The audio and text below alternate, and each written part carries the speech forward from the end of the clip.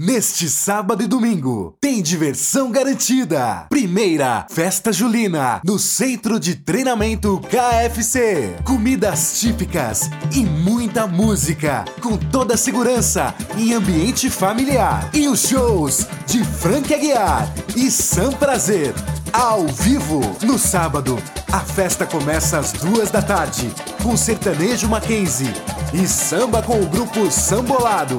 E a partir das 6h, tem atração especial.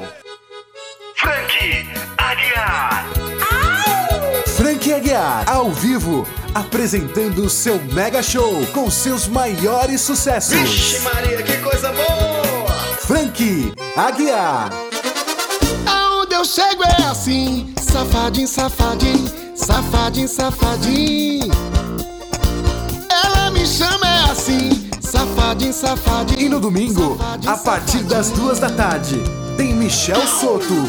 E depois, às 6h, a atração especial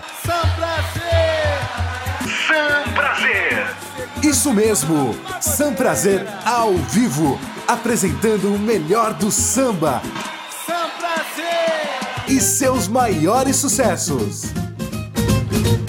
E gente, vamos pra cima. Venha comer, beber, dançar e curtir Frank Aguiar e Samprazer ao vivo neste sábado e domingo no CT KFC, Rua Massato Missawa, 201 Itaquera, travessa da Avenida Jacu Pêssego, próximo ao Carrefour. Ingressos a preços populares. Informações e ingressos antecipados no CT KFC ou ligue 11 2524 1868 2524 1868 ctkfc.com.br ou no Facebook facebook.com/ctkfc.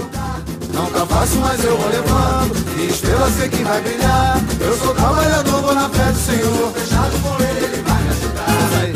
Comidas típicas, bingo beneficente, muita diversão e música. É a primeira Festa Julina do Centro de Treinamento KFC. Neste sábado e domingo, mega show com Frank Aguiar e Samprazer. Chame sua família, chame seus amigos e venha comer, beber e se divertir muito na primeira Festa Julina do Centro de Treinamento KFC.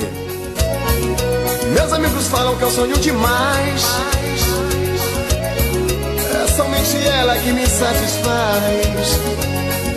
Fácil acesso e amplo estacionamento no local. Rua Massato Missawa, 201 Itaquera, travessa da Avenida Jacu Pêssego, próximo ao Carrefour. Ingressos a preços populares. Informações e ingressos antecipados no CT KFC.